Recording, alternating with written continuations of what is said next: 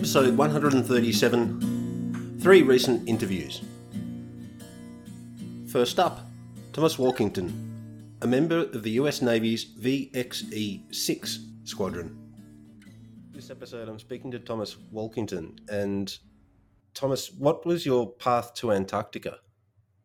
Well, I enlisted in the Navy in 1967 out of high school, so I wouldn't get drafted into the Army because that was during the Vietnam era. And in the Navy, coming out of boot camp training, you either get shore duty or sea duty, and then there's rotations. So I got shore duty for my first 2 years, which was the Mojave Desert in California. And then when has receiving orders for my second rotation, and it was going to be to the USS Kitty Hawk, which is an aircraft carrier.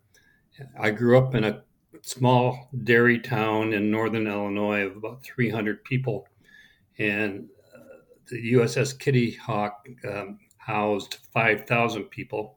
So I was a little nervous about that. And at the same time that the orders were processing, there was a bulletin asking for volunteers for VXE-6, which is Antarctic Development Squadron 6.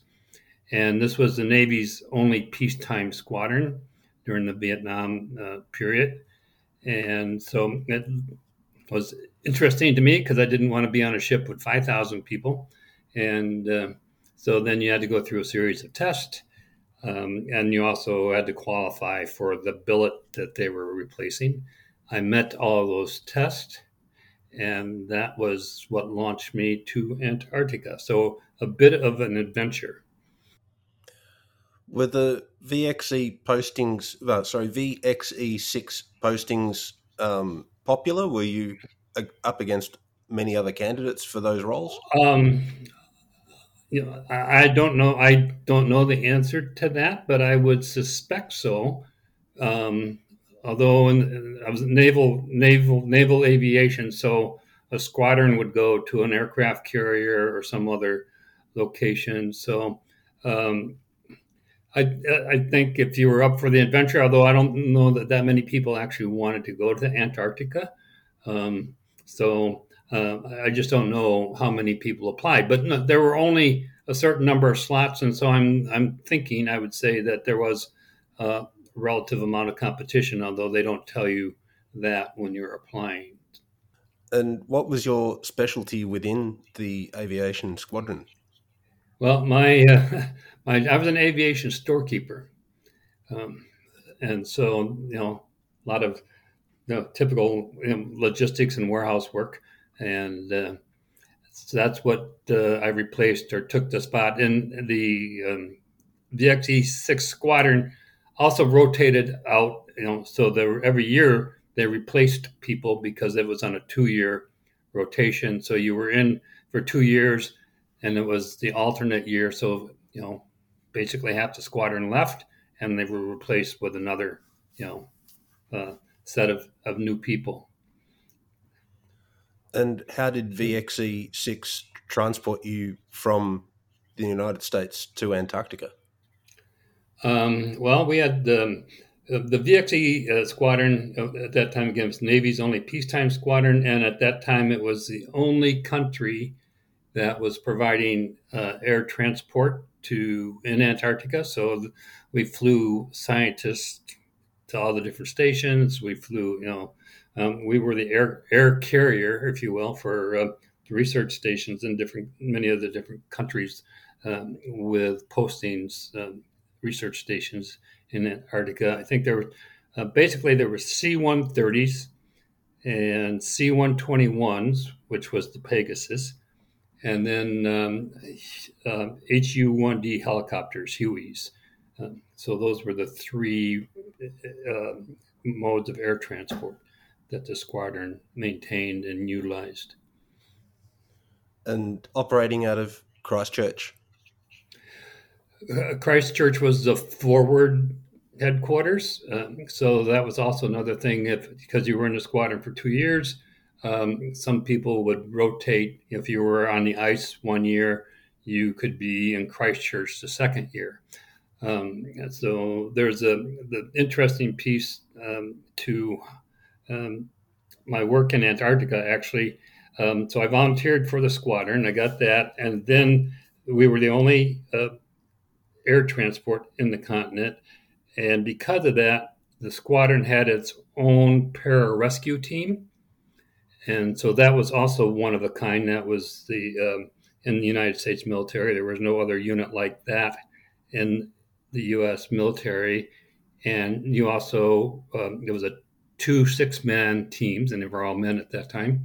And so half of the team rotated out. So there was, again, volunteering for another opportunity. So I volunteered. I tried out for the pararescue team. It's like trying out for the football team or the basketball team. There were quite a few people that tried out but there were only 6 spots. And so I did that, and I qualified mostly by elimination because a lot of people dropped out because of the rigor. Some people got injured. And so I just happened to be one of the last men standing that made it to replace that team. So I was a member of the VXE6 pararescue team as well. So skydiving into situations when people needed assistance. Yes, and that was the purpose. Though in the two, and so part of this is then because of being a member of the pararescue team, you had to make 2 trips to the ice, so you didn't have an opportunity to be in Christchurch for one part of your tour. So, and then so we were on call. So everybody had their regular job, like I was an aviation storekeeper. So you could be any other primary designated skill, but then be on a pararescue team. And of course, that required the gold wings. So you had to make 10 jumps to qualify. And then there were training jumps. So we were continuous training. Fortunately, during my time, we were on call several times, but we did not actually perform any missions. The one exception being was when I was on the Pegasus when it crashed. So can you talk us through that accident? I know that many listeners are familiar with the wreckage, but I've never spoken to anyone that was actually on the aircraft. Well, it was so the deployment for the summer season in Antarctica and to McMurdo, which was the base, and it was C-130s and the C-121. So C-130s are turboprop jets. C-121 this was the last Lockheed Constellation C-121 still flying in the U.S. military. So it was transporting personnel to Antarctica for the summer season. All the planes took off, at an interval. Our plane was the last one to take off. And as you're probably familiar, the Antarctic weather is infamous for changing from 1 minute to the next or periods. So the interesting thing about the Lockheed 121 as a propeller-driven plane, it didn't have a lot of, I don't want to say capacity, but to make it to the ice, it didn't have the ability to turn around if there was a problem. So we had passed the point of safe return, which means there was no turning back when there was a report of bad weather. So we knew that we were flying into difficult weather, and the plane had no choice but to continue forward. when we got to the ice, there were significant crosswinds, no visibility, et cetera, et cetera. So um, it is the most difficult environment in the world, and the weather, even in the summer, is extreme. So in one of these storms, um, this is the kind of thing that would happen occasionally. Um, we made it there, but also, as you may know, navigation is very difficult because of the difference between the magnetic pole and etc. I'm not a navigator, but it's very difficult to navigate in the Antarctic, even in the best of times. We were we ended up being close to the airstrip to Willie Field, but we didn't. From my knowledge, being a passenger, we didn't know exactly where we were at. Um, we were informed that we would make a pass, and then if it was deemed safe to land, we would land. That was the first pass.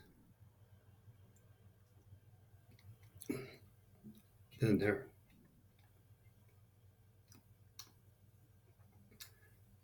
there was a second pass. Then there was a third pass. Then there was a fourth pass.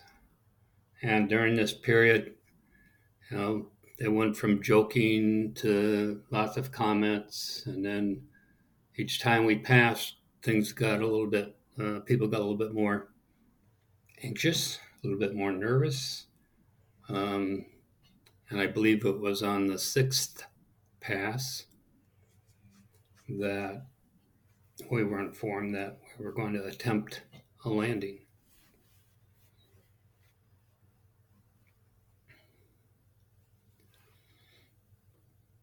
So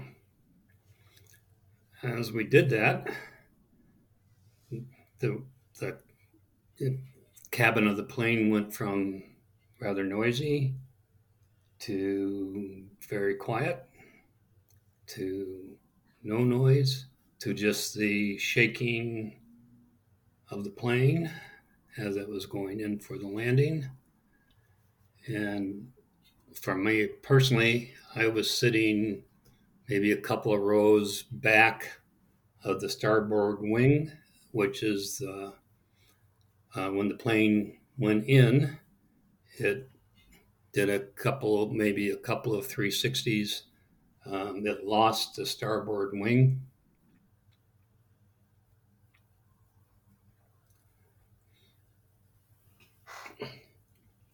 And I remember thinking that this was it, that there was only two things that were going to happen. One was I was going to wake up someplace else in a different world, or I was going to wake up or come out of this and everything was going to be fine. And fortunately for myself and the other 84 passengers and crew on the plane, there were no fatalities.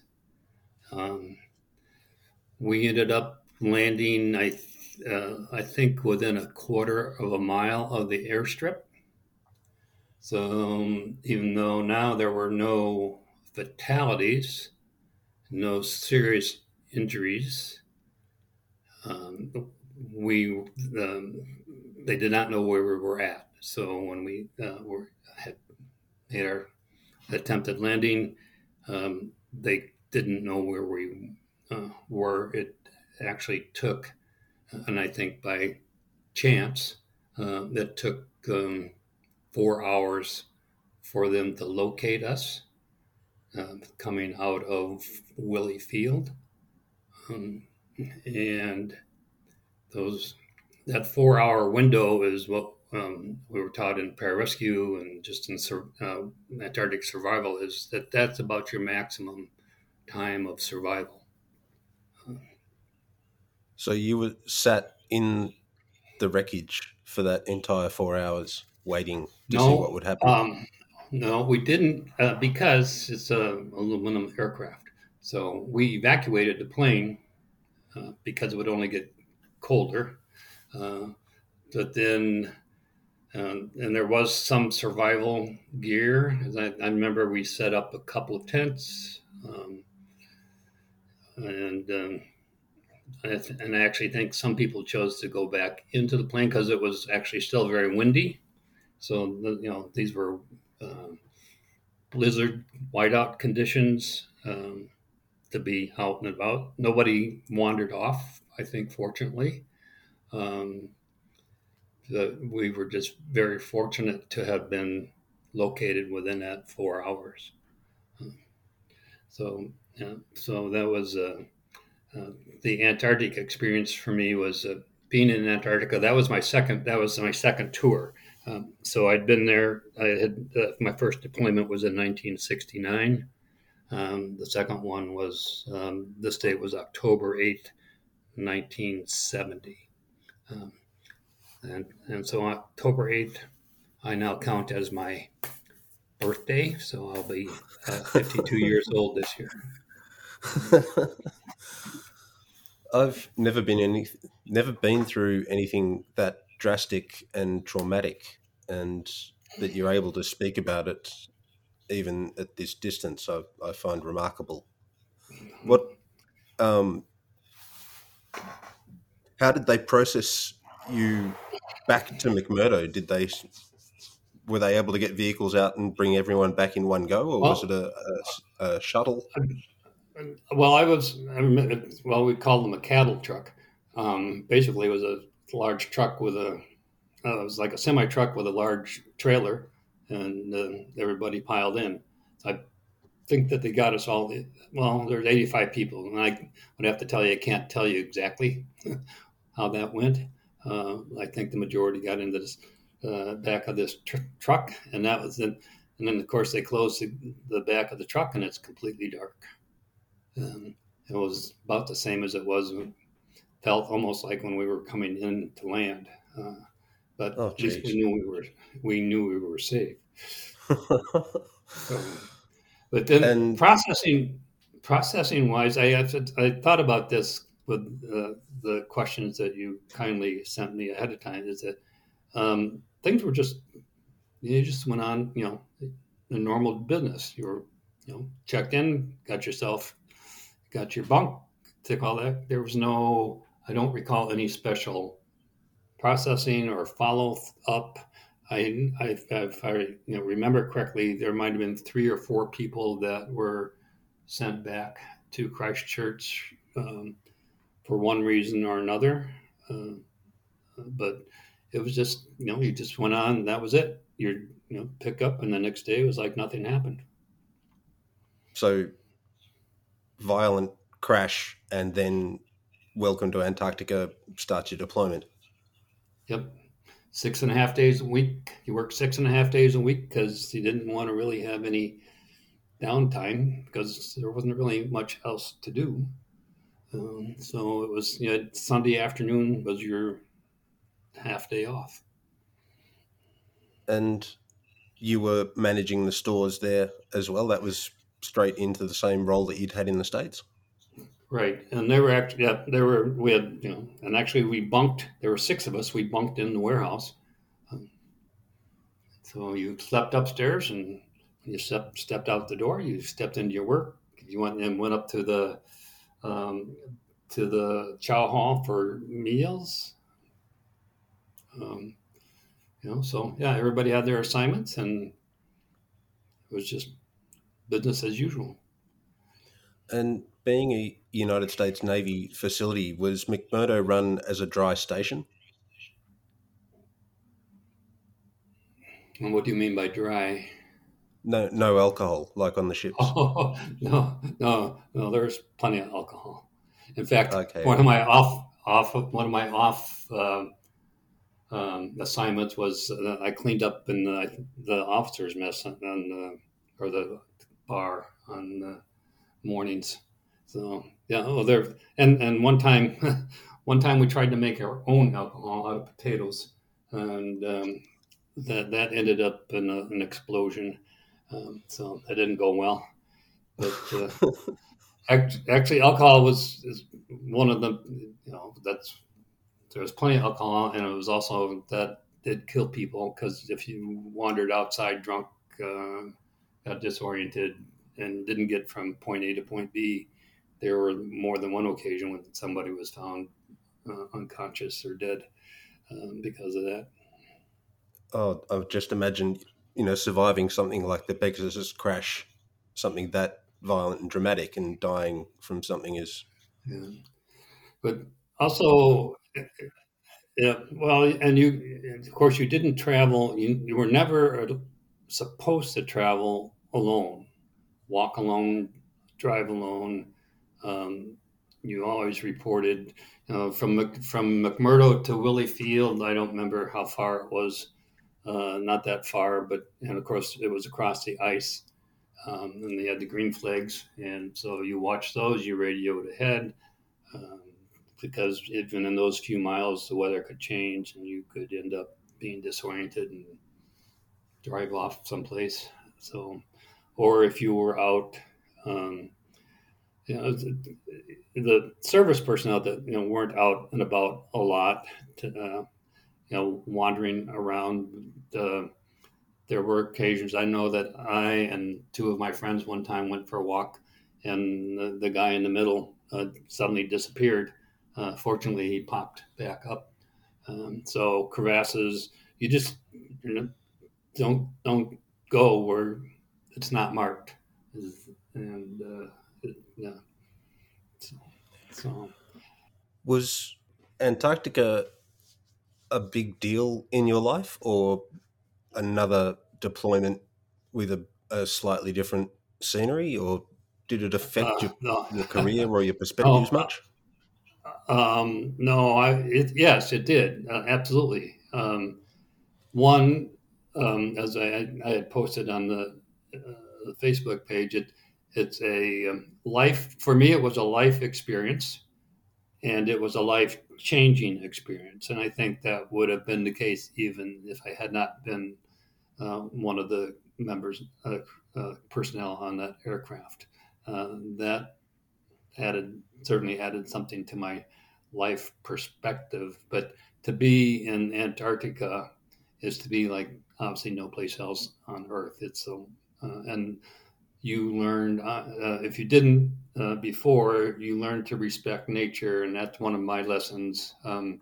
Is that you don't mess with Mother Nature, so because she's deadly, and to respect Mother Nature, but just to be in that environment is awe inspiring, I guess.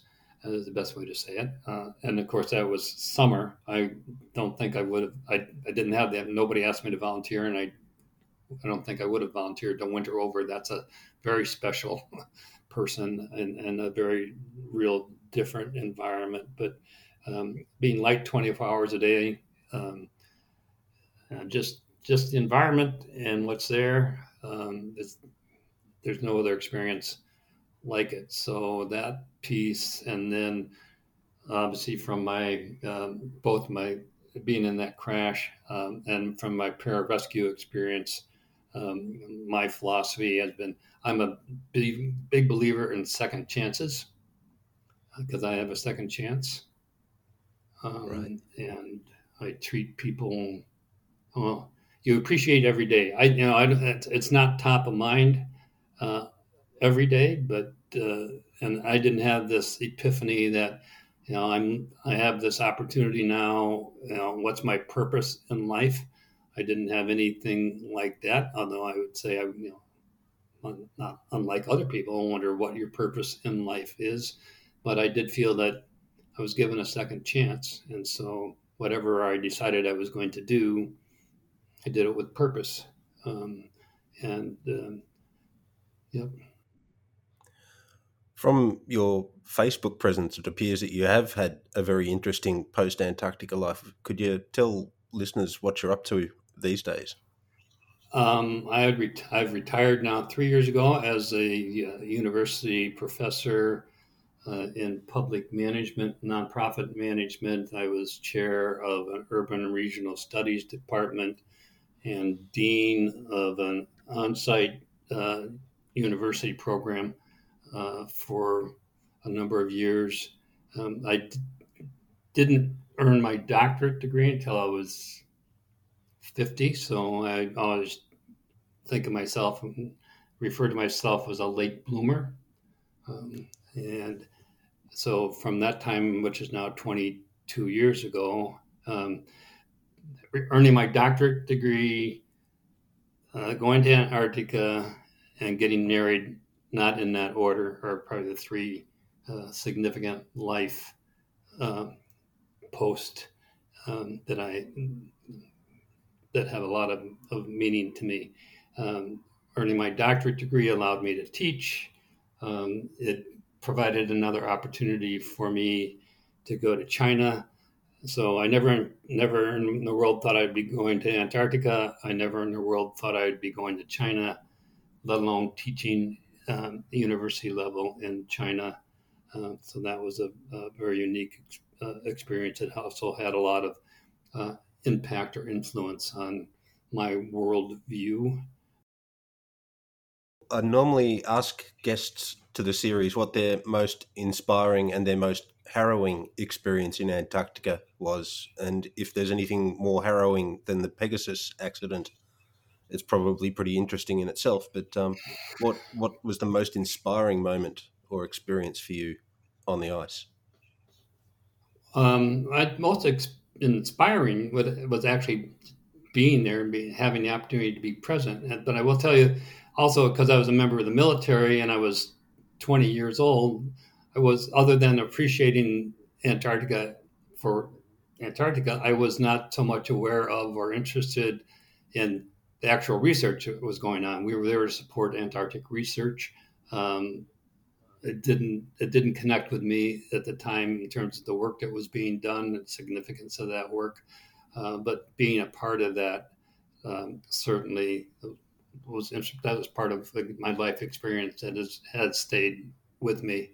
Other than I wouldn't say more harrowing, but our own just practice missions, because we were trained in ice climbing, crevasse rescue, mountain climbing, Antarctic survival. We were in our practice missions. We'd fly out of Willie Field and at a designated point be dropped in, and then we had to make our igloos. So you created your own shelter.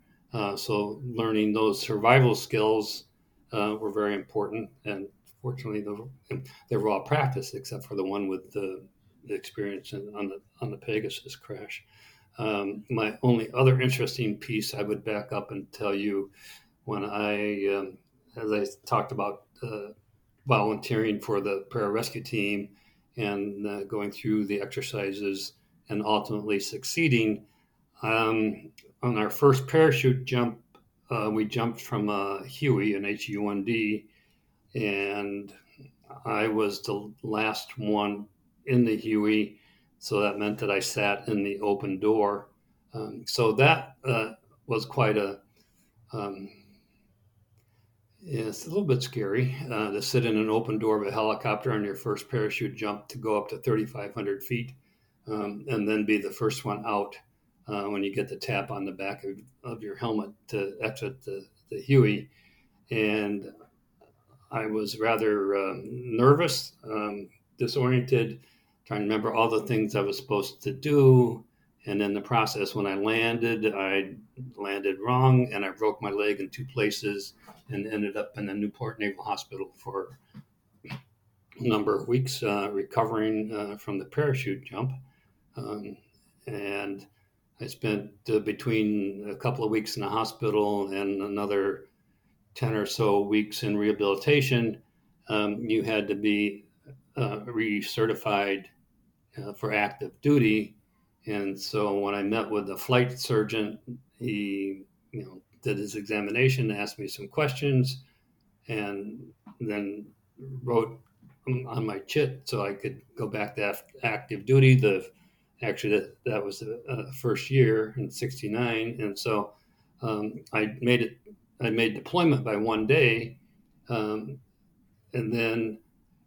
But as I was getting up from my chair to leave the doctor's office, I turned to him and said, "So what about parachuting?" And he looked at me and said, "So if you're crazy enough to go to Antarctica, I guess you're crazy enough to parachute." So he signed my release form so that I could go back to the team. And then I made my second and subsequent jumps in Antarctica. Oh, that's wild. That's wild on a couple of fronts, that those second jumps occurred over the ice, but also that the doctor had that pragmatic military mode that, okay, all else aside, you're going to Antarctica, so Yep. So then I had to go through some basic stuff again for to make the second jump. And actually the second jump, even though it was in Antarctica, to me was not as scary, I guess, as the first jump was. I was just determined that I was going to do it. I feel a little bad having put Thomas through what was clearly some stressful memories for the sake of the series, but I'm really grateful that he spoke to Ice Coffee about the crash of the Pegasus. The wreckage is a significant landmark in the Ross Island vicinity, and the incident itself marked a landmark in VXE6 thinking about logistics and resources, in that they shifted to an all-turbine air fleet after the Pegasus crash, turbine engines offering greater reliability and the benefit that they only needed to ship one type of fuel to McMurdo Sound, leaving the piston engine aviation era in the past and its avgas with it. As Pythagoras and other Greek thinkers showed us several thousand years ago, you don't actually need to go to Antarctica to think about it and to engage with it. And Jim Butler's been doing exactly that from the Northern Hemisphere, specifically County Cork in Ireland. Got my list of questions here. I'm speaking to Jim Butler, who's been corresponding with me about Ice Coffee for the last 5 years, I think. And Jim hasn't visited Antarctica yet, but interacts with it from half a world away by visiting the memorials and sites of significance, and recently made a pilgrimage to the Shackleton Museum in Athy, and I'm very excited to hear about it. Jim, welcome to Ice Coffee. Thank you very much for having me on. Can you tell the listeners a bit about your interest in Antarctica and how far back it stems? Yeah, that's a tricky one because I can't quite pinpoint how it came about. I mean, I'm quite interested in history in general, but I was very sort of narrowly focused on like Second World War kind of stuff. But at some point, I diversified. But as I said, annoyingly, I can't quite remember how. I have a theory that I read. I have the Ranulph Fiennes Scott book, which is not something that I would have bought myself. So I don't know how I came by it, but I read it, and I'm guessing that must have been my sort of gateway drug, as it were. I didn't particularly enjoy the book, and I wouldn't say it's particularly reliable.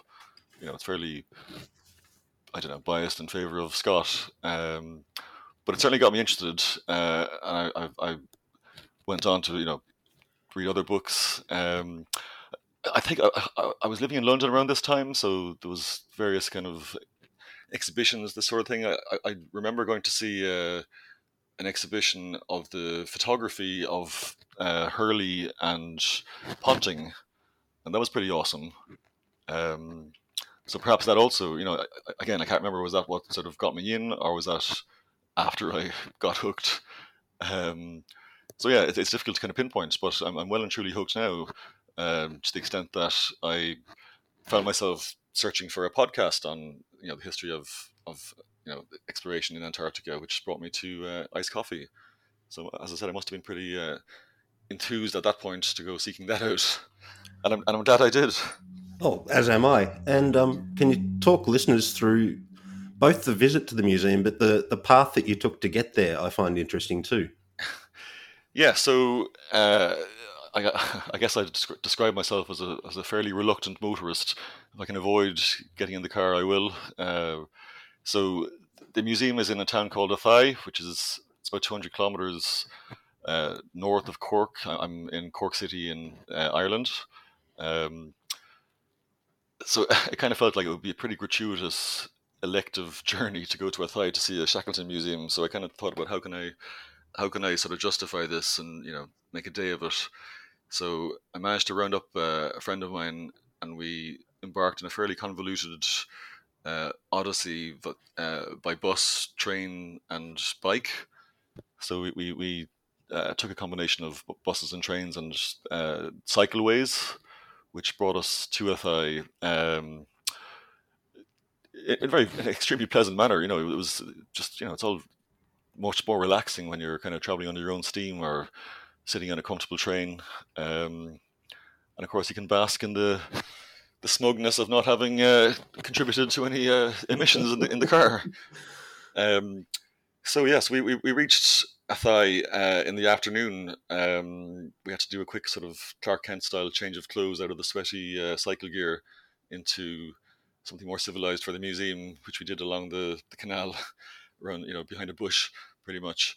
And we made our way to the museum. The museum itself is in a beautiful. It's the old market house from the 18th century. Because Athy is kind of a market town. It's not too far from Dublin, so kind of sort of a provincial market town. That's kind of the outskirts. It's a beautiful building in a beautiful square. There's a courthouse nearby, which is also kind of a similar vintage. The square is called Emily Square, and I'm assuming that's named after Shackleton's wife, but I don't know for sure. So yeah, I'm not too. I must look into that. The museum itself is great. Sinead was the curator, and I just want to thank her for she opened especially for us. They don't usually open in the afternoons, but due to our unnecessarily convoluted routing, we could only get there for the afternoon. So thank you, Sinead, for opening for us. They say that they're the only permanent exhibition to Shackleton in existence, which sounds amazing, really. I never got a chance to visit the Scott Polar Research Institute in Cambridge, so I would have thought they would have something as well, but I'll have to report back on that. I hope to get there at some point. So yeah, there was an exhibition, obviously, to Shackleton. Lots of interesting photos. There was a very interesting letter that he wrote to Tom Crean, urging Tom to sit an exam, presumably to get to get promoted, I suppose. And it seems that Crean, which I find incredible for such a guy with such a heroic and courageous history, it seemed he needed this pep talk from Shackleton to go and sit the exam. Excuse me. He was obviously nervous about it, and the letter was just saying, "Look, you'll ace this. Your experience will clearly, set you in good stead. You'll be fine." But Crean was just he'd no fear of wandering around Antarctica on his own, but the prospect of sitting down for an exam terrified him, it seems. But I think he did the exam, and he passed it no problem, as we all knew he would. There's a really impressive model of the Endurance. It's like a 15-foot model, which very impressive to look at. But they also apparently used it in the Kenneth Branagh movie from the early noughties. I don't know. Have you seen that movie? I have, yes. I enjoyed it very much. Yeah, I thought it was really good. I actually thought it was too short. I felt like I think it was sort of like 2 1.5 hour sort of segments, and it felt like they could have taken 10 sort of, I suppose it wasn't practical, but it felt like they kind of cut out too much, and you couldn't really do justice to the whole thing in 2 to 3 hours. But it was really good. But yeah, so apparently they used that model to make that, which looking back, I don't recall thinking that the ship in the movie looked fake or dodgy or so impressive. Besides the the Shackleton stuff, there was a lovely section on the kind of the history of the canal. So there's the Grand Canal, which is an important part of Irish internal navigation, passes through Athy, obviously taking goods up to Dublin, and that was obviously a huge part of the economic life of the town and just life of the town in general, from around, I guess, sort of the turn of the 19th century for about 100 years until the trains and then cars took over. So that was a great. It was very interesting, especially because our next route to get back home to Cork, we were going to be cycling along the path of the canal to get us to the next train station. So that was quite interesting. There was other sections on kind of just the general heritage of the town. There's various castles and strongholds, and the history of the various, like the Norman invasion and various uprisings against British rule and so on. So that stuff was always quite interesting. And a section on World War One, because quite a lot of like everywhere in Ireland, quite a few lots of local people would have signed up, and obviously died serving in the First World War. I guess what specifically spurred me on was a recent documentary on TV about it was entitled Shackleton's Cabin, which is it's from his final expedition, which is the Shackleton Rowett expedition. Please correct me if I'm wrong here, by the way, on any of these. No, details. That's correct. Yep. The ship was the Quest, which I think was quite a small one by, well, I guess they were all quite small, but even by Antarctic expedition standards, it was particularly small. So they were short of accommodation, so they built a cabin on deck for Shackleton. And what makes it particularly poignant is that he actually passed away in that cabin. I think just after they left South Georgia, he fell ill. As we know, he had a fairly dodgy. Well, we think he did because we think he had a dodgy heart. He wouldn't let anybody examine him, so we don't know for sure, I suppose. But we know he didn't exactly live a particularly healthy lifestyle, and I think he had a heart attack and died in that cabin.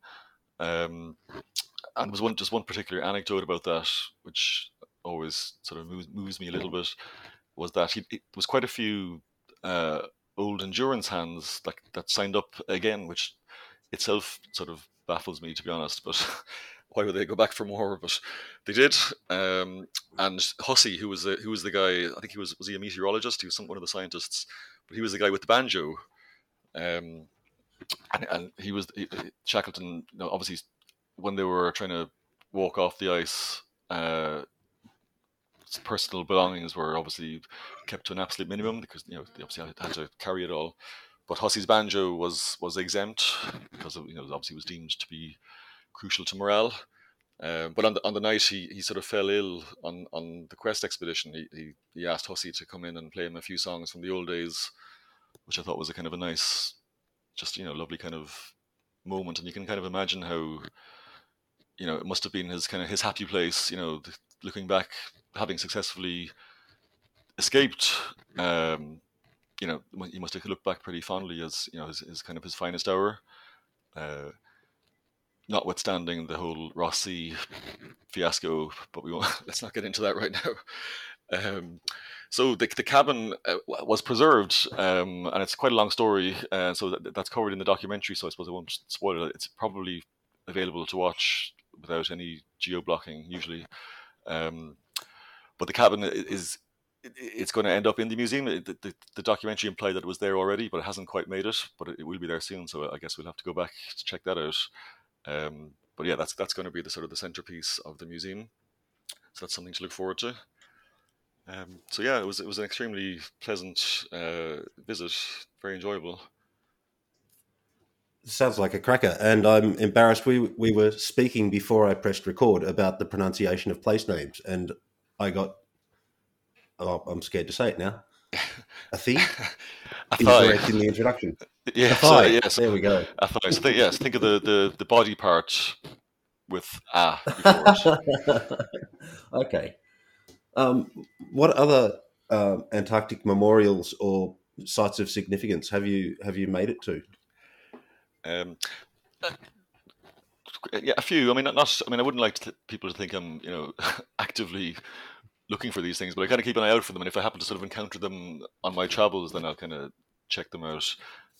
So I guess when I was living in London, there's a place called Waterloo Place, which is a square right in the heart of central London, and that's where there's a statue for Scott and also for Franklin, who's a kind of a counterpart in the North Pole. He obviously infamously died along with other 120 odd men looking for the Northwest Passage.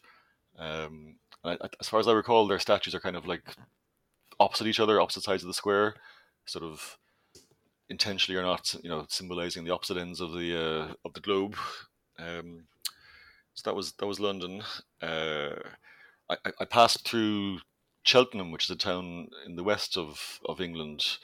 I was with a few mates for a rugby match, and we were visiting a few pubs along the way, as one does on these sort of trips.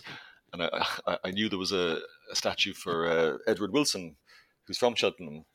So it would have been a tough sell to persuade the guys to sort of voluntarily go there. But I plotted a route from pub A to pub B that happened to pass by. So we got a nice photo of Uncle Bill, as he was known, sort of a Scots right-hand man and a sort of a general good egg of Antarctica, I think. The main one, I guess, I've been to in Ireland, of course, is Tom Crean. So Tom Crean's hometown is a place called Annascaul, the west of Ireland, which itself is a beautiful little village in a stunning area. And like the area in general is a really popular sort of like tourist area because of the incredible scenery and fantastic beaches. So Annascaul is quite close to those areas, so I tend to sort of pass through it once or twice a year. It's where he's from, and it's where he settled down when he finally packed in the exploration. And I can't remember, did he build the pub from scratch or did he purchase it? But he ended up owning a pub there, which he called the South Pole Inn, which is still there to this day. It was in the family until relatively recently, but it's still called the South Pole Inn, and it still has a fantastic array of sort of memorabilia and newspaper cuttings and so on inside. And it's just a great pub. It has a nice outdoor area now, which these days is it's quite nice. It's nice to have the option to be outdoors these days. There's a beautiful. It's right next to a river running through the village, and it's a nice little path for kind of a short walk alongside the river. Across the road from it is the actual sort of official Tom Crean Memorial Garden, which is it has a kind of a few bits and pieces. The main one is the statue of Crean himself, which is kind of Crean in a classic pose holding two puppies, based on a fairly iconic photo I think everybody would have seen of him, with a couple of dogs from Terra Nova expedition. So I kind of had this tradition with the kids of posing next to it with my kids, which was fine when they were 0 and 2 years old. But it's getting they're now 5 and 8, and it's getting increasingly difficult to replicate the pose accurately as they get bigger. But I'll keep trying as long as I can. In addition to the statue, there's a couple of plaques commemorating the the Endurance and the Terra Nova expeditions. Crean was also on the Discovery expedition, but I don't recall anything specific mention to that, referring to that. But I could be wrong. There's other things. There's an obelisk, and on top of the sort of little obelisk is a piece of stone from Shackleton's graveyard in Grytviken, and I'm not too sure how to pronounce that correctly, down in South Georgia. Yeah. We need a Norwegian consultant for this segment. So Alexandra Shackleton, who I think was the granddaughter, she presented that about 15 or 20 years ago. So that's on display. So there's a little plaque commemorating that, and it's, as I said, it's a piece of stone taken from from Shackleton's resting place in South Georgia. And there's other plaques and kind of similar things. There's I think Teddy Evans, who famously was the guy that Crean and Lashley saved from pretty much near death, the famous solo march. I think Teddy Evans. I know he attended Crean's funeral, and I think he also may have sort of dedicated something similar. But that could be my memory playing tricks on me. But it's just it's a lovely garden, lovely space. There's, as I said, there's about 5 or 6 different kind of like stone monuments and statues, and they all kind of complement each other nicely. Um, Crean's graveyard, or his grave, his tomb is about a mile away. It's about a mile sort of up a country lane, uh, incredibly sort of remote, very, very peaceful, tranquil graveyard. That's, most of the graves are at least 50, 60 years old. Um, and he has a kind of a family sort of tomb there. Uh, it's it's got so in addition to the names and the dates of the people buried there, it has a very simple inscription: "Home is the sailor, home from the sea," which is quite a evocative, kind of powerful inscription, I think. Um, the other Crean sort of thing there is actually the house where he grew up, which is now available as an Airbnb, uh, which I haven't been to yet. It's quite expensive, so I don't know when I'll get a chance to go there. But it would be lovely to visit it because I believe it also has a trove of memorabilia from, obviously his personal memorabilia, which would be pretty cool to check out. So I'm hoping maybe in the off-peak season might bring the family down for a visit. Um, so I guess they're the ones that I've visited. So there's quite a few that I'm hoping to visit. So in a sort of a slightly unusual quirk, it turns out there's quite a lot of guys from County Cork, where I am, who were involved in all these expeditions. It seems to be a kind of a statistical anomaly. So many of them. Um, so I guess the first one chronologically is a guy called Edward Bransfield, who is credited with being the first person to see or to sight the Antarctic continent. Now, this is as you well know, it's a very murky business, both metaphorically and meteorologically. Who saw Antarctica first? But so maybe you can confirm. But my understanding is that he is generally credited with being the first. Yes, yeah. Okay, It's good. it's Smith and Bransfield on the Williams, and at the same time, Nathaniel Palmer and Bellingshausen were in the area. Nathaniel Palmer didn't keep a detailed log because he was making buckets of money killing seals. And Which the was the Russian site at the time? expedition... It was. And the Russians probably sighted Alexander Island and thought it was the mainland, but would have seen the mainland had there not been fogs when they were further north. Yeah, so Bransfield, so he's from a little village called Ballinacurra near a town called Middleton, which is very, very close to Cork City, and he's commemorated there. So that's definitely on my to do list. Um, then we have the town of Cove, which used to be called Queenstown, which is quite famous as being the Titanic's last port of call. It dominates Cork Harbour, which is I think after Sydney Harbour, it's the second largest natural harbour in the world, and it was a huge British sort of military base back in the old days. So very, very strong naval tradition. And there's a guy called Robert Ford who was a petty officer on Terra Nova. And he's commemorated there. He's one of the guys whose name doesn't really crop up that often, but by all accounts, he was did a great job. Was like all of them, they were all very competent guys. So he's down in Cove. Then we have Timmy McCarthy. So Timmy McCarthy was on the Endurance, and he was one of the six guys on the famous final leg, the epic Elephant Island to South Georgia, shot in the dark. Really, I mean, it was a miracle that they got there, I think. but he was one of the guys. And interestingly, of the six on the James Caird, three of them were Irish. So Shackleton, Crean, and Timmy McCarthy. In fact, I find it quite interesting that quite a lot of people in Ireland don't really know that Shackleton is basically Irish.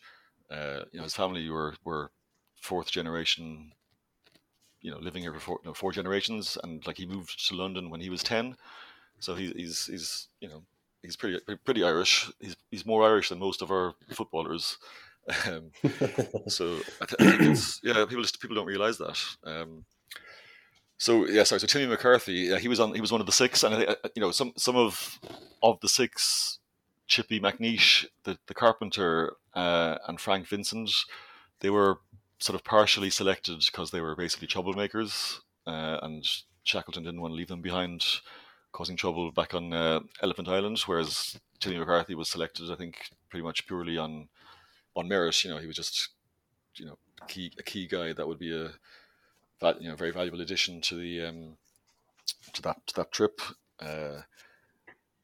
So he's commemorated in Kinsale, which is another beautiful town quite near Cork. So that's both Cove and Kinsale are really, really nice places to go anyway. So it's not much of a kind of an ordeal to get there to visit these places. I had totally forgotten about Patsy Keohane. I hadn't forgotten about him, but I had forgotten that he's from Cork also. So he was another guy on Terra Nova, on the Terra Nova expedition, and just I guess people keen people who are interested in that will probably remember the name, but they'll definitely have seen a picture of him. There's a really great photo of him in winter quarters in Cape Evans, working on a model of the Terra Nova ship, which is one of the kind of the iconic, I presume Ponting took it, photos of the guys, because it was a pretty successful overwintering the first winter. And I really like that photo because it sort of humanizes the non-officers, the way things were back then, the whole sort of fairly rigid class structure and so on. Certainly the contemporary literature tended to kind of gloss over the other ranks, whereas in reality they were all they were handpicked, they were all extremely competent and able guys that perhaps don't get the credit that they're due. So this is just it's a great photo of him working on a really, really detailed model of the ship. So he's from a town called Courtmacsherry, which again is just slightly further along the coast. Another absolutely beautiful village, which these are all lovely sort of tourist destinations or family day out destinations in their own right. In fact, I did a little bit of homework before this chat, and I'm glad I did because I was a little bit rusty and a little bit hazy, and I'd conflated some of these guys and their memorials, and as I said, I totally forgotten about Patsy Keohane. In fact, I had thought that Robert Ford was the guy in Courtmac, and I'd forgotten that there was one in Cove, which is quite annoying because I was actually in Cove last Sunday, and I was literally within about 20 meters of the memorial because it's in a park where I was last Sunday. Unbeknownst to myself, I was within 20 yards of one of these things. But luckily, Cove, as I said, it's very close by. It's like a 20-minute train journey, so it's an ideal sort of weekend excursion. So I'll be back there quite soon. So while it was tantalizingly close, I will be there. I'll be back fairly soon, I imagine. And the other thing I had totally forgotten is that Timmy McCarthy had a brother, Mortimer McCarthy, and he served with Scott on the Terra Nova expedition. So the Timmy McCarthy Memorial is in fact it's a statue of both of them, Timmy and Morty as he was known. And it's an interesting. I guess this will be too easy, but the McCarthy brothers are one of two sets of brothers who served under Scott and Shackleton. So the question is, who is the other set? Which I think will probably be quite easy for most of your listeners. I'm thinking Ernest and Frank Wilde, but Yes. Yeah. That's who you had in mind. Oh, what a Yes. relief! 100%. Yeah. I was We could have feeling edited that bit out. the pressure there. Yeah. Yeah, no, that's to be honest. Where I read this, it didn't actually give the answer, but it's got to be those guys. I can't think of anybody else. Um, so yeah, so that's so as I said, there's a kind of an unusual cluster of relatively key. Well, not quite key. Well, some of them are key guys, I suppose, around Cork. So they're all on my to-do list. And as I said, they're all nice places to go. So I can pass them off as sort of day trips for the family rather than pilgrimages to Antarctic veterans, and everyone will be happy. There's a place called Banbridge, which is a town in Northern Ireland, which is the opposite end of the country, and that's where Francis Crozier was from. And Francis Crozier is, he'll have appeared in the narrative as second in command to James Clark Ross, and they're pretty incredible. I guess 1840s, early 1840s. They visited Antarctica. They made lots of incredible discoveries. Obviously, Ross Island and all the places that become synonymous with Scott and Shackleton a few years later. Crozier was second in command of that expedition. I think he commanded the Terror. And of course, Cape Crozier on Ross Island is obviously named after him, which features heavily the famous winter journey of Wilson Bowers and Cherry Garrard to get the Emperor penguin eggs, which sounded like a barrel of laughs, complete insanity. But they lived to tell the tale. So Crozier's from Banbridge, which is the opposite end of Ireland. So getting up there to see that is slightly more ambitious, but I'll get there someday. I think there's a statue outside his house, and possibly the house itself, maybe a little mini museum. I can't quite remember.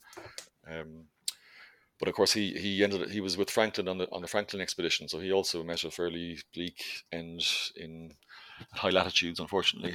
But yeah, hoping to get there at some point. That's just a lovely way to engage with Antarctic history from half a world away, and I love hearing your updates as you get around these things. Previously on Facebook and now in email, the photographs that you send through. Just I'm really pleased that you take the time to do the sorts of things that I do in your locale. Rest assured, I'll keep you in the loop. Yeah, it's because there aren't too many people in my circle of friends here who are interested. So it's nice to have somebody who appreciates it and doesn't think I'm a raving lunatic for doing this sort of thing. And yeah, the depth of knowledge with which you speak about the stories, I really feel a kindred spirit at work. Well, I mean, without blowing too much smoke up your arse, that's a lot of it is from listening to the podcast. I'm a hockey umpire as well as another kind of hobby, and that involves quite long car journeys during the hockey season. I'd often fire up one of the long, typically one of the long ones, i.e. Terra Nova, to kind of keep me company on the journey. So I've kind of heard those stories often enough now for the names and the places to sort of sink in thoroughly. But it's I like to kind of brush up every now and then, and occasionally I kind of I digress into different areas of sort of history, but then you kind of return to the polar stuff after maybe 6 months or a year back, and you kind of read new books, and it kind of brings it all back, because some of the details get a bit hazy, but it's like getting reacquainted with an old friend. That's incredible. The places that people have taken me in their ears. So quite often it's car journeys, but people have had iced coffee playing as they've worked the harvest in their combine harvester, and people have taken me to both ends of the earth and to every continent, and it's kind of nice to have been. I haven't experienced those things, but just to think that I was part of those experiences in other people's lives is kind of nice. Yeah, I mean, it's actually, I mean, it's quite synonymous. I mean, in my head, driving to Dublin for a hockey match is synonymous with listening to iced coffee. Although these days I try and go by train if possible these days. So it's you know, when you're driving, it's not that easy to be faffing about with your phone and different podcasts. Whereas on the train, you've got more flexibility. Um, so I'm not listening to them quite as regularly on those specific journeys these days.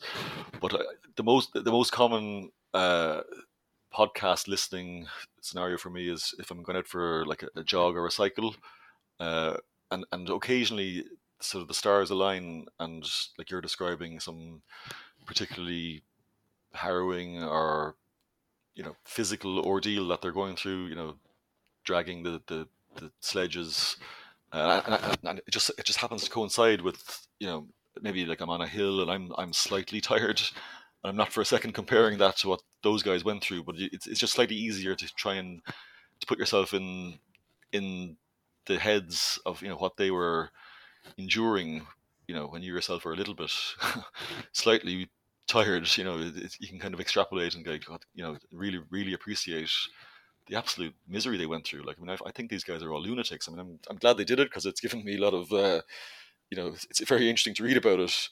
But I think they're all a bit nuts, to be honest.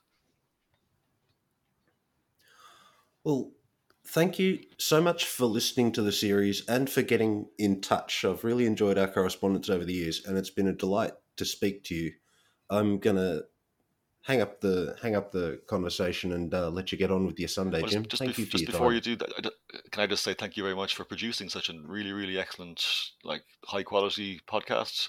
It's just a privilege to listen to it, and it's just the knowledge, but also the delivery and the humor is just it really makes it stand out. And I think I really like the way you're coming at history from a scientist's perspective, which is maybe not that common, but it's just really great. So thank you for having me, and just keep up the superb work with the podcast. Hope that we get to share a coffee and catch up properly sometime, Jim. Yes, absolutely. Let's hope that happens. Lots of Mutual Appreciation Society shenanigans going on at the end of that interview, but if he didn't say those things about the series, I'd have to say them myself, so thank you very much, Jim. I've interviewed Jeff Maynard, I think, 3 times for the series to date, and so long as he keeps publishing books about Sir Hubert Wilkins, I'll keep having him back on. Here he is talking about his latest outing. I receive a lot of opprobrium from other bibliophiles for drawing in the margins of my books and writing notes on the frontispiece and taking the highlighter pens to the text, but there are certain books on my shelves that don't receive that attention. Things like Under Antarctic Ice by Norbert Wu and Endurance by Carolyn Alexander. The illustrated Sir Hubert Wilkins will fall into that realm. It's absolutely beautiful, and I'm speaking to Jeff Maynard about what wound up the clockwork to get a 4th book about Wilkins out and about, and how you chose what would go in this. Sure. Okay. The previous books about Wilkins were typical sort of non-fiction books where I talked about aspects of things he'd done, and like most of those books, they have sort of 16 pages or 8 pages in the middle where you have a few black and white photos and show a few things. It was really quite frustrating because researching him, he started taking photographs pretty much from the time he arrived in Sydney, and he did so all his life. And he was a good photographer. He recorded everything. And among his records, not just at the Ohio State University, but in private collections, there are literally thousands of photographs. And unlike other explorers, he took good photographs wherever he went. And so looking at those, I really wanted to put that before people and say, yes, he flew over the Arctic Ocean, yes, he flew in Antarctica, yes, he was here, and yes, he went there, and all that. But look at his photographs. And it was really an introduction to his photographs. And because, you see yourself, each chapter you goes on to a different thing, and you get half a dozen photographs of when he went with Shackleton. I mean, his trip with Shackleton, on the quest, there's hundreds and hundreds of photographs, particularly from South Georgia, because he was waiting for Shackleton to turn up. And then he decided to go up and cover the route where Shackleton had walked over the mountains and things. So he went up there and he took these amazing photographs of all the mountains and all that sort of stuff. Anyway, I really wanted to give people a sort of a taste of it. And so I went through them all. It was very frustrating not being able to use a lot more photographs. I just had to pick out what I thought was a good random sample. And in the book too, which I put in there, I put a lot of objects, because besides taking photographs, he collected things. He was just this a collector, almost a hoarder. So he'd keep for example, off the Quest, there's a picture in there of a big water pitcher or jug with Quest on it. There's also plates and cups and things like that in amongst all this stuff. So it was just to try and get people to look through and say, wow, this is an amazing collection, an amazing person, and hopefully from the book we get more interest. We get more interest to say, well, let's have a look at more of his photographs, which is what I'm considering doing. Some sort of ultimately, I'd love to have some sort of photographic display or something like that at one of the museums where you blow some of these up or put them up on the big screen, because with the full and half glass plate negatives, you can enlarge them, almost at theatre screen size, and see incredible detail in there. And until you do that, you don't actually see the detail. So out of this, I would like some, if there is an appreciation for the photographs that he took, perhaps we can, I can organise some sort of exhibition or something where you get to see his photographs up large. Because when you do see them, I put them up on a big screen and had a look at them, they're quite stunning. They're stunning in the book, a lot of them, but to see them up on a big screen, they're stunning as well. But like everything Wilkins, there's just so much, you really don't know where to begin. Well, that came through in the supplementary document of his writings that you put together as well. There was clearly just a font of written material that you had to pass. Yes, I think I say in the introduction of the book that I just started typing it up and putting it in order from all his, because he continually wrote letters to people, he wrote reports. When I was typing it up, I got up close to 300,000 words, which is 3 times the length of a normal book, and thought, well, what do I do with all this? It's at some point in the future, some sort of book on his collected writings. But again, it's almost too much. You don't know what you've got to select it out and say, this is what he was doing. It was just some of it's quite fascinating. You've told me in the past that even after decades of researching through the archival material and writing about Wilkins, you still found him really enigmatic, and there are insights in this new publication that really opened my eyes to aspects of his life that I had no idea about. Have you got a better bead on the man now? In some ways I have, and in some ways I haven't. One of the things that I reveal in this book for the first time was an affair he had in Adelaide in 1908. He was 20 years old, falls in love with a young woman. They both came from strict Protestant parents. and it was one of those sort of Romeo and Juliet stories where the girl's parents were going to marry her off to somebody else, and so Wilkins and the girl decide they will both commit suicide by taking potassium cyanide, I think it was, which he got from his work as an electrical engineer. And before they could both take the poison, she sent him a note, and I haven't seen the note, but I've had it on fairly good advice that it contained the words something along the lines of, "You go on with your life, no point us both dying," or something like that. And then she went and drowned herself. Wilkins took the poison. It failed to kill him.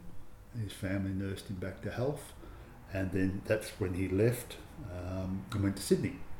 Now, the thing I ask people to think about is most people know the story of Romeo and Juliet, the star-crossed lovers and the suicides that get wrong and all this kind of thing. And so one way I sort of say, if you want to try and understand Wilkins, imagine the story of Romeo and Juliet, but at the end, by some way, Romeo survives. Juliet dies, gone, finished, Romeo survives. What does Romeo do with the rest of his life? Can he go back and work in the family business? Does he go back to, it was Rosalind, I think, was the first interest or something. Does he go back and marry her, have 7 kids and settle down and work in the market with his family? Or what does he do? And if you can kind of think about, well, what does a person in that situation do with their life? You might sort of start to get a hint of what Wilkins was doing, because I think he was just restless all his life. He wanted to come back to Australia and settle down, but he never did. He could never just settle anywhere, and there was that restlessness about him, and I don't think he quite understood himself why he was doing a lot of things. But as I said, he once he set off on this incredible journey through the first half of the 20th century, he just constantly wrote letters, he had amazing adventures, and he took photographs. And so no, he's not he's a bit the old sort of Zen thing about don't try and, don't seek the answer, seek only to understand the question. And he's just a big question, and you've got to just constantly kind of go into it, because there is no answer. He's just a complete enigma to himself, even. Well, I mentioned to Jeff when he first arrived tonight that I was reading a book about Catalina flying boats recently and came across almost throwaway note that one of the aircraft pictured was used by Sir Hubert Wilkins in the search for a missing Russian aviator. I went to a second-hand bookshop today and turned up a copy of Flying Over the Arctic by George Wilkins. Oh, really? $15 if you need it. No, I've got one. No, you've got one? I've got a couple. I've got a couple, but that's quite sought after. So I'll hang pick on to it up that. next time I'm down there. Good find for $15, that one. But as you mentioned, he just threads his way through the first half of the 20th century. There's not many major events that he's not either directly involved with or tangentially attached to. Yeah. And what winds up the clockwork of that character is, it's beyond me. And that revelation that you added in this book about that star-crossed romance and the suicide of the girlfriend and the attempted suicide, it stunned me. It was a major revelation to me. I did.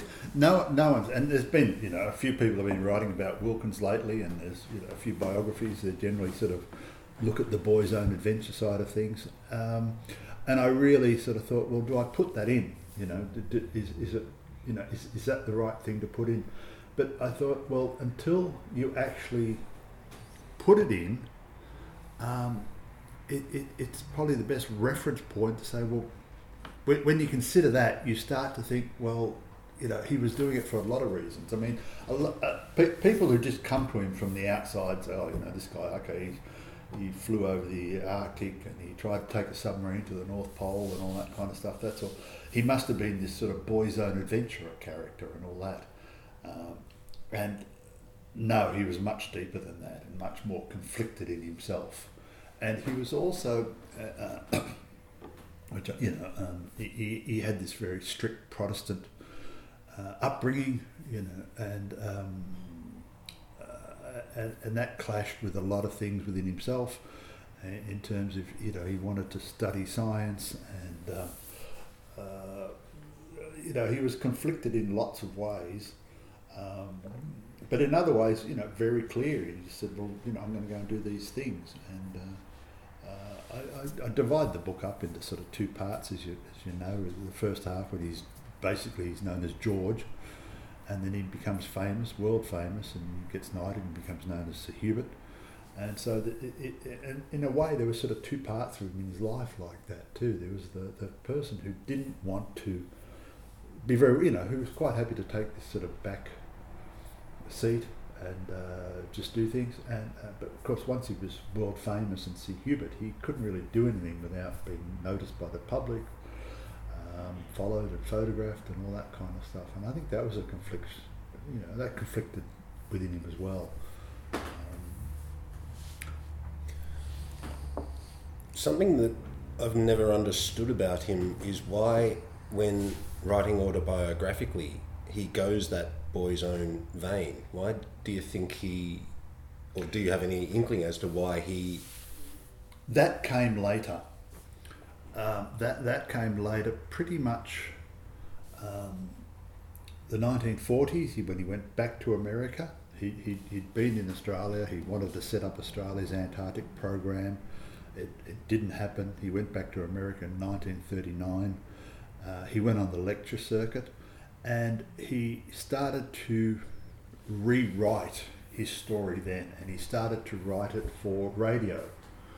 And he was, there's a lot of notes, and he's writing these sort of scripts about, my adventures kind of thing, where you'd go on radio and read them. And that was a way of making a living. And he wrote quite lengthy stories that had that boy's own adventure feel about them, and that sort of became the icing on the cake. That sort of became how he hid what really was inside him, because he was still conflicted. And when he died, the first biographer to come along was Lowell Thomas, and he basically took those stories and put them out as his biography. And they were never really meant to be a real biography of Wilkins. They were purely meant to be a sort of stories for the radio, I think. But that biography by Lowell Thomas became the first one, and even today, when Peter Fitzsimons did his book on Wilkins, released late last year, he just quotes Lowell Thomas all the way through it. And it's like, well, look, it's not it's kind of what happened, but not really what happened, kind of thing. And that still goes on today. And that was another thing that I really wanted to do in this book, was kind of throw that out the window a little bit and sort of say, here's his photographs, and of course, as you're aware, in between all the photographs are actually directly quotes from Wilkins writing to people, and things said about him, and if we could get rid of that sort of boy's own adventurer image, it would help a lot. The book itself is just sublimely beautiful. The photographs, as you mentioned before, withstand enlargement, and he had a fantastic eye for composition and the storytelling power of the new medium.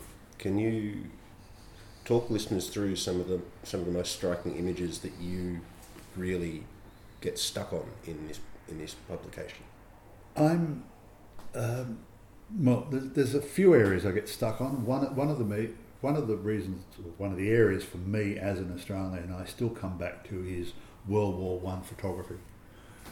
He was at the Western Front from August 1917, worked with Charles Bean, was there for 18 months, went to Gallipoli with Charles Bean at the end of the war, and then spent 6 to 8 months cataloguing all the photographs so that they could come back to Australia and put in the Australian War Memorial. That work is far more extensive.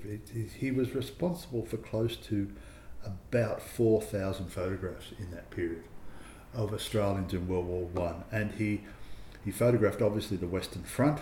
He photographed the battlefields of Gallipoli at the end of the war. He took a lot of photographs of the Australian Flying Corps, and he took some amazing series of photographs of the HMAS Australia. So in a sense, he's covered the Air Force, the Navy, Western Front, Gallipoli. He's covered pretty much Australia's World War One effort, with the exception of the Middle East.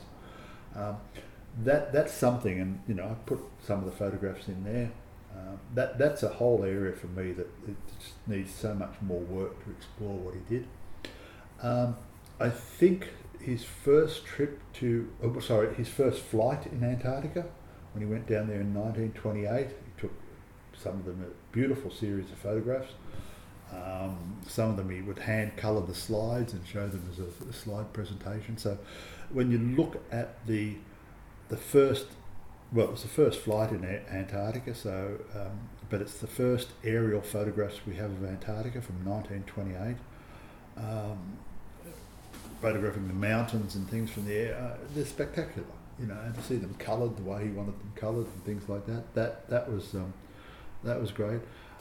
It's a bit hard. I mean, the Graf Zeppelin around the world flight in 1929. I mean, Zeppelins always look fantastic at any time, but I got a few pages in there for that. I could fit a few pages, but he did a magnificent sort of photographic essay of this around the world flight, flying over, you know, Tokyo, flying over Russia, flying over America, over the Pacific. It was just that was amazing, and of course his submarine attempt to get to the North Pole. You know, the photographs aren't technically that great, but he did take the first ever photographs under the Arctic ice, and I'm pretty sure he did that with his little Leica.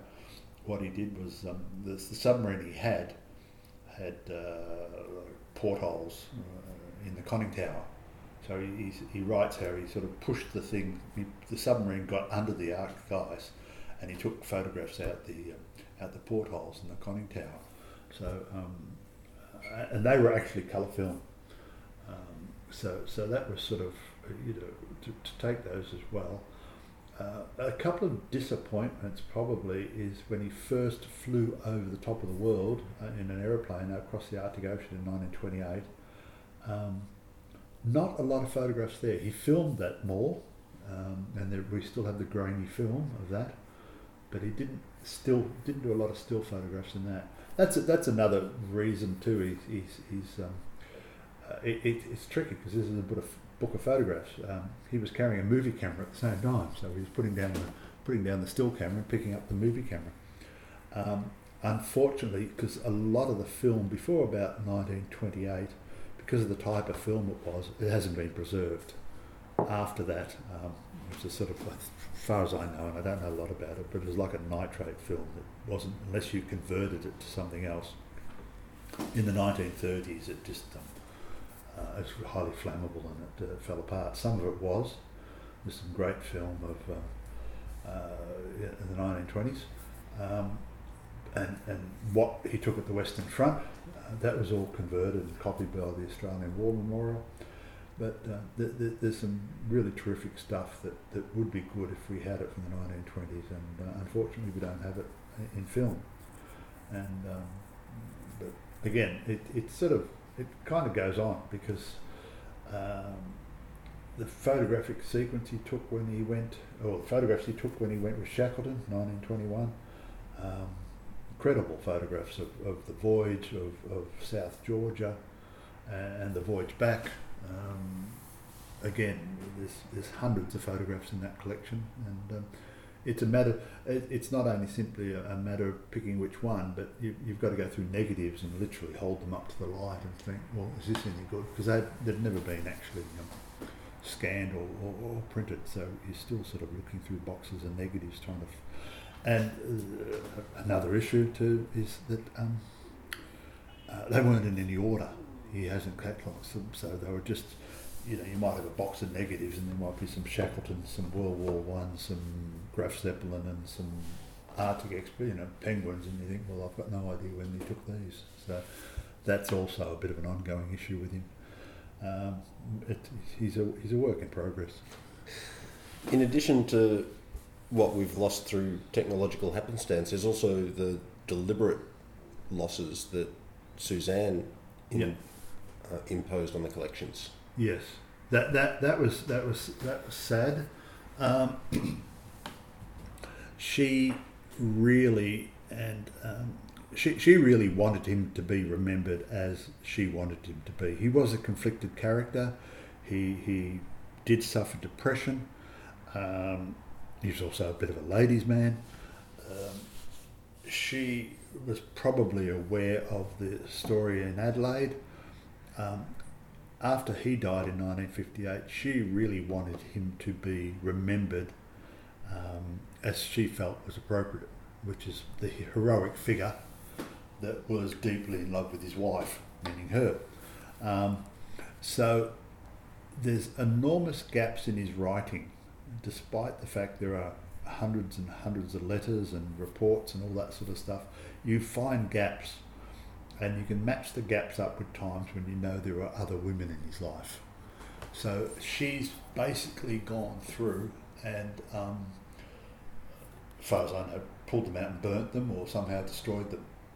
And cause there are sequences and gaps in the sequence where he says, I'll write you next Tuesday, and there's no letter next Tuesday, and this constantly goes on. And there are big gaps, as I said, when he's involved with another woman. So how much she destroyed, I simply don't know.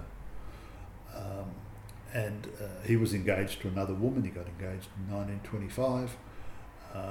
He's with engaged to the woman for a couple of years. Why he broke it off and married Suzanne, I don't know. But that 1925 to 1928 period, there's a huge gap in his letters, and virtually no letters, that's kind of sad too. But it's a massive jigsaw with a lot of pieces that have been missing, and you have to accept that you'll never find them. That's an aspect that I was aware of, but I think this book really reinforces that he was quite a ladies' man. Yes. And he photographed and interacted with the women that he encountered in his travels in... there's a few ladies in. I've put a few photographs in. He would write letters, and they would write letters to him. Fortunately, Suzanne didn't get her hands on everything.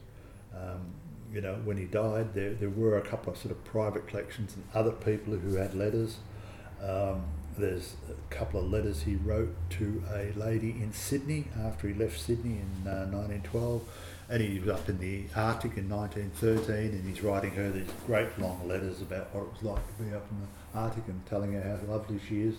And he wrote them to her and Winifred Welsh, and they survived simply because she's obviously given them to her children or grandchildren or whoever, and someone at a later point has put them in the National Library of Australia, and so they're up there. And occasionally when he would write letters to people, including some of the girlfriends and things, those letters stayed with that person and ended up with family or descendants and things like that. Tracking some of them down has been interesting.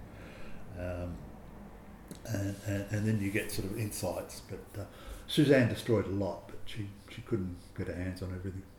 Well, it's terribly hypocritical given that she was having affairs herself, and you wrote to Wilkins at one point about the pregnancy after having not seen him for 2 years. Yes, yeah. Oh, look, hypocrisy was in there, yeah, sure, but not my place to judge either her or him. It's that's just how it was. I was surprised that it was philatelists that stepped in and saved a lot of valuable material. Yes, it was, because Wilkins would. He learnt in the 1920s that if you carry covers, which are envelopes with little stamps on them, and you stamp that there's been to the North Pole or they've been to Alaska or something like that they were people would give you money to carry them. So he started selling these to raise money to fund his expeditions, and particularly on the Nautilus submarine expedition, he carried thousands of them So you paid before the submarine sailed, you paid $1. You wrote to Fred Smith or something. You wrote a letter to someone. You gave it to Wilkins. It was stamped. He carried it on the submarine. It came back and you stamped it to cancel the stamp at wherever the submarine got to. And at the end of it, he then put it in the mailbox and it went to the person you'd sent it to, which might have been yourself. And you paid amounts of money for that. And he had thousands of those.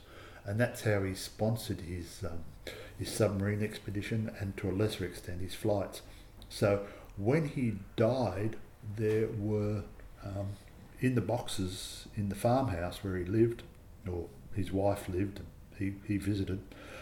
There were thousands of these covers, and when Suzanne, after his wife died, she left it all to Winston Ross, which was her partner, and he wanted to make money, so he found out that these covers were valuable, so he started trying to sell them, and he got involved with two people who are now dead.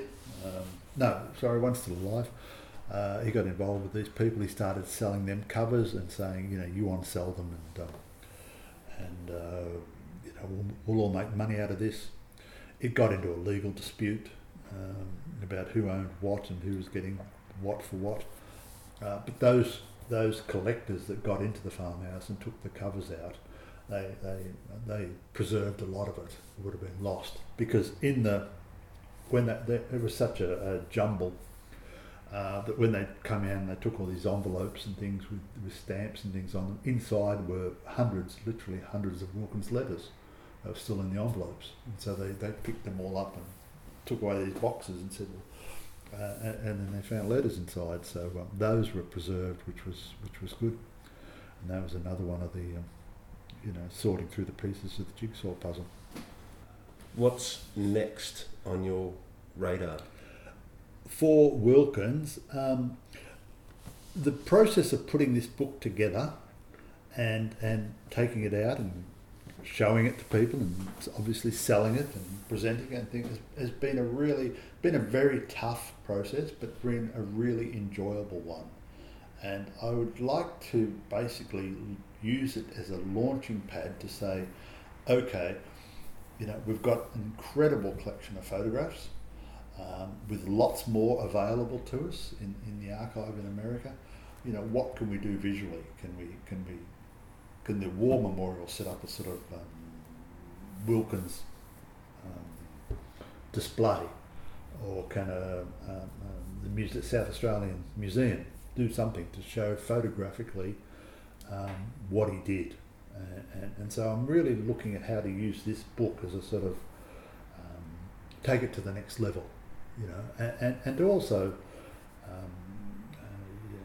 continue the research. There's still a lot of work to be done. There's still collections and papers and items and artefacts that I'm aware of that I haven't got to in private hands. So it's I can't really define where. You can't organise anything with Wilkins. You just have to sort of go where he tells you to, which is annoying, and see what you find. But visually, I think what's been great about this is, as I said, this is my fourth book, and the others mainly, written non-fiction books about aspects of his life. There's been a couple of others from other authors, but when you can read all that sort of stuff, but when you see visually, it just has a different impact. It just sort of it stops you almost and thinks, my God, look what he did. And I found that was really rewarding about the reaction from people I got to this book, was to say, wow, look what he did. People who read my books about him or some other people's books about him still came up to me and said, I got a whole new insight. So somehow, I'm not quite sure. I've got a couple of other projects on my desk, but somehow I'd like to continue down this kind of visual Wilkins way. Perhaps it's a sort of documentary style thing. perhaps it's a exhibition of his photographs. I'm not quite sure, but visually he's quite a powerful character to follow. So it's something along those lines.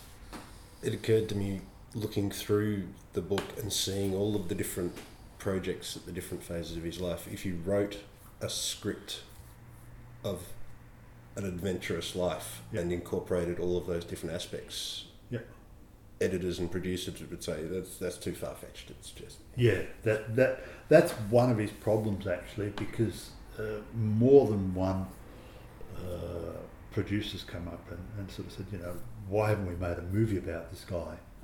The problem being is, well, what story do you tell? Stories generally have a beginning, middle, and an end.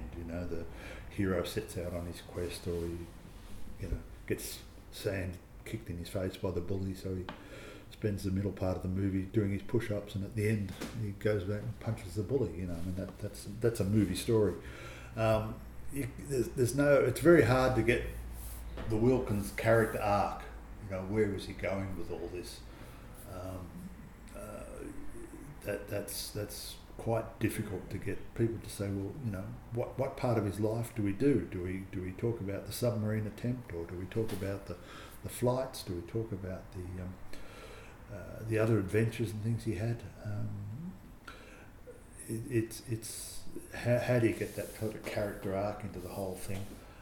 I don't know. From a documentary point of view, I think he's probably much more doable, simply because there is so much visual material. I'm incredibly grateful for the amount of research that you've done to bring these books together, because it's increased my knowledge and insight into his exploration work, and has heavily influenced my writing and informed my podcast series. But I'm also grateful, just as an Australian citizen, that you have done so much to document such an important character in our history beyond the boy's own adventure aspect. I realised when I began, I think that was, as an Australian, I'm always fascinated with the Australian character that people try to define. I've always been interested in our legends, if you like, whether it be Nellie Melba or Monash or Sir Donald Bradman, Kingsford Smith, of course, all that kind of thing. And when I first started exploring sort of Wilkins, I thought, well, there's something missing here. This is a piece of the whole Australian character that we don't see. This is the guy that was at the Western Front with Bean and Monash. This is the guy that sold the aeroplane to Kingsford Smith. He knew Nellie Melba. I often sort of joke, if I found out that he sold Donald Bradman his first cricket bat, it doesn't make sense, kind of thing, and of course he didn't. But he was just there at the same time. So, in a sense, it's kind of like in a lot of ways, he's at the core of the Australian character, and yet he's unseen, and I find that fascinating. Because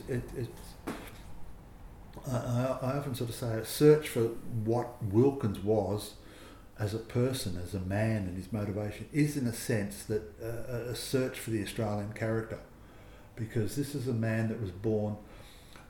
He was born between two Australias. He was born halfway between the civilised part, so far north of Adelaide, where it was not, but not quite in the outback or in the ancient part, and I often say he was born between two Australias, and he lived between two Australias, because he was, and again, we haven't touched on the subject, but the time he spent living in North Australia with Indigenous and studying them and all that kind of stuff. So he's a man that sort of really, a lot of the contradictions we have as Australians, whether we're sort of European or Australian and all that sort of stuff, he had them as well, and that's kind of where he lived his life. And so, as I say, a search for his character is in some ways, a search for Australian identity, and you'll never find it, but you'll always kind of keep looking for it and finding aspects of it and say, okay. And that's what, as an Australian, that's what sort of fascinates me in a way. to think here's this man at the core of all this, and yet we don't see him, and he's still a mystery, and he's a mystery to himself, and there's still so much. As an historian, he's a great subject too, because if I go back and do, want to write a book on Ned Kelly, there's 50 to start with, and every letter and postage stamp that was ever associated with any member of the extended Kelly family has been sort of catalogued and all that. Here's a character you can go and do and find. You can still open boxes and find letters and things that no one's ever read before. He's still, Monash's papers are all sort of catalogued. So with Mawson, this sort of thing. But here's a character that's just so much raw material. It's like walking out and just saying, well, a whole lot of stuff 100 years after the events, we're still discovering this stuff, and that's going into that new territory is always exciting and mysterious. Thank you so much for your time, Jeff. It's always a pleasure to chat to you, and look forward to seeing where you take things in the future. Thank you. That's Maynard J. 2022. The Illustrated Sir Hubert Wilkins, polar explorer, pioneer aviator, Anzac photographer, from Netfield Publishing, 220 pages, 200 photographs, hardcover. Recommended at twice the price. Go get a copy. There's only 1,000 in circulation. I'm currently in a frenzy of reading as the series approaches coverage of the IGY and the subsequent drafting of the Antarctic Treaty. There are lots of nations about to head south in the narrative. Some of those expeditions I've got covered from several angles. Some of them I've only got single tomes in languages that I can't read. So I'm doing my best to give the lead up to the International Geophysical Year sufficient coverage that the outcomes arising from it make sense. And to that end, I'm moving pretty slow in preparing my notes. So it's likely that the September and October episodes of Iced Coffee will feature more interviews and brief excursions into explanations of things like icebreakers and the way that they work and the way that they have been and are employed. Perhaps I'll trim up my essay on leadership in an Antarctic context and what I've learnt about it so far in my reading about and recitation of Antarctic history. Be assured that I will get back to the chronological telling of the Antarctic story, but the series is no longer a matter of giving coverage to single expeditions in well-defined timeframes. Things are about to get pretty amorphous, and I'm trying to find a path to giving that shift in mode a comprehensive and satisfying synthesis. It's a little bit daunting, but I don't mind a good daunt, and the series remains a source of joy for me, so I'm plugging away as best I can with the time in hand and the resources available to me. Take care and appreciate your coffee, and furthermore I consider that Carthage must be destroyed and that Hadley Measham is best avoided. I've been at this for 20 years and I haven't scratched the surface. It's scary, It's like, what am I freaking doing? It does feel like that sometimes. It's like, this is book number 4. I reckon I've got another 3, Jesus. and it's like, I don't know what to do about it,